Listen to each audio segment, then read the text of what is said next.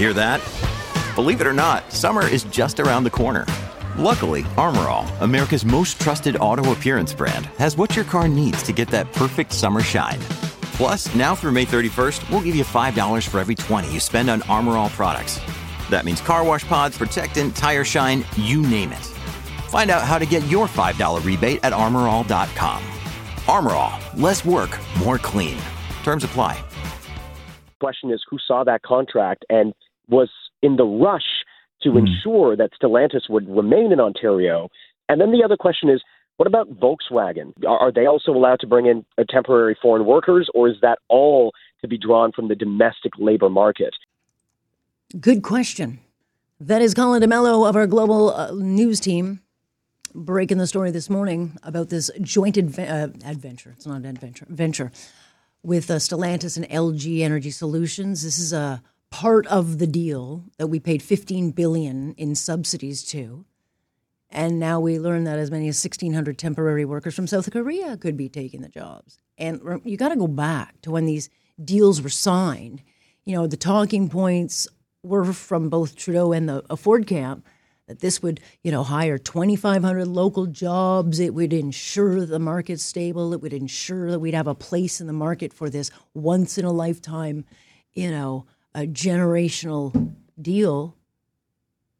And to find out that we're now giving these jobs to foreigners is, I think, not just shocking. I would think it's wrong. Like, where are the unions? Like, do they know about this?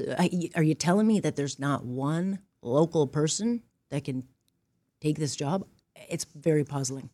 Let's talk to Brian Massey. He is a NDP MP for Windsor West, critic of innovation, science, and industry. Boy, oh boy, Brian, I appreciate you joining us. You do have a lot to critique on this one. Thanks. Yeah, no, thanks for having me. It's nothing short of shocking. I mean, as New Democrats, we've been calling for a national auto policy for a long time. And what that means is actually having full accountability and transparency of the deals that you make that are investments, but also, too, they relate back to the hours of work Ontarians or Canadians get for these types of investments, and also the technology and innovation that we would get from them as well, too. So this is nothing short of shocking.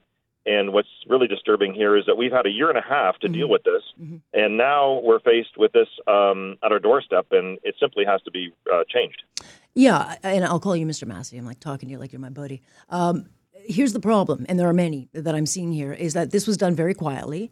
How many more are there? To Colin DeMello's point, like, is Volkswagen going to be doing this? But at what point did you start to hear the chatter of this, that this was needed? Because we've always been told that this is great for local work. And that would be great for local work, but we are subsidizing jobs, and these are not small subsidies. It's like $6 million per job. So I think it doesn't sit well with Canadians. Certainly shouldn't sit well in Windsor that we've got other people coming in. Yeah, no, absolutely. It was last week that I found out. It's interesting because, they've had the announcements and they've talked about the jobs and the numbers and the employment, and there was never any indication of this. The province of Ontario is really disturbing in this as well, too, because they should be there in terms of helping train employees and do the skill set redevelopment if there was a necessary shortage. I'm not convinced there still is. I mean, Ontario has a history of actually transitioning workers and into different sets of assembly, manufacturing, and so forth, and technology. And we also have a history of sharing and training other workers in other places, but not taking jobs. And this is what it comes down to. There's no doubt that the Conservatives provincially and the federal Liberals, need to come to grips here of releasing all the details and information to build public confidence, and then also make sure we have guarantees of the hours of employment that we're going to get for the billions of dollars that we're investing. I think that's the reasonable approach to these things. There would be some value added to this, and it's disappointing because this is supposed to be a good thing, and now we're shuttling around, the information, and hopefully we're going to try to find some solutions at the end of the day. Because to me, it's about saving jobs. Yeah, and to me, I think it's about, be honest with Canadians of where this is coming. But can you explain to me if this is part of the temporary foreign workers program, or is this outside of that?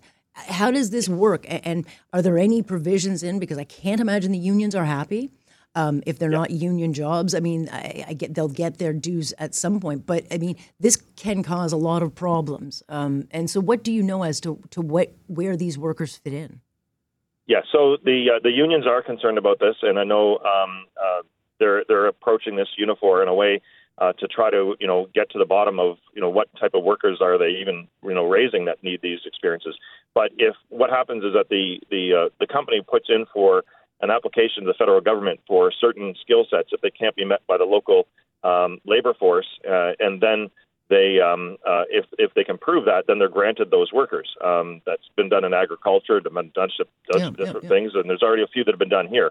So that's the path that they have to go forward. But what I'm saying is, we've been a year and a half after the victory laps and the thumping of the deal has been done, and we could have been training workers. And you think if you're in a partnership with $16 billion of public money on the line, if there was a hole anywhere in our capability of our workers, which again I'm not fully convinced there is, but if there was, then why weren't we training them in that last year and a half? Those are actually good jobs to train people too.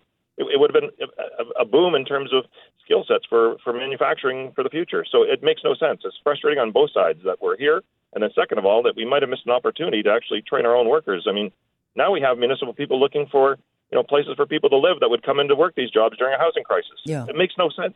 No, it doesn't. But again, we get these deals, we get the headlines. It was supposed to be, $37 billion in subsidies for electric factories. Now it's up to $50 billion, and then we find out these workers coming in. This is not what we were sold, and so I think it's a tough pill to swallow on this. But again, we pay out the money, and then we find out after the fact that none of the deals ever add up. And it's not just this deal; it's lots of these deals.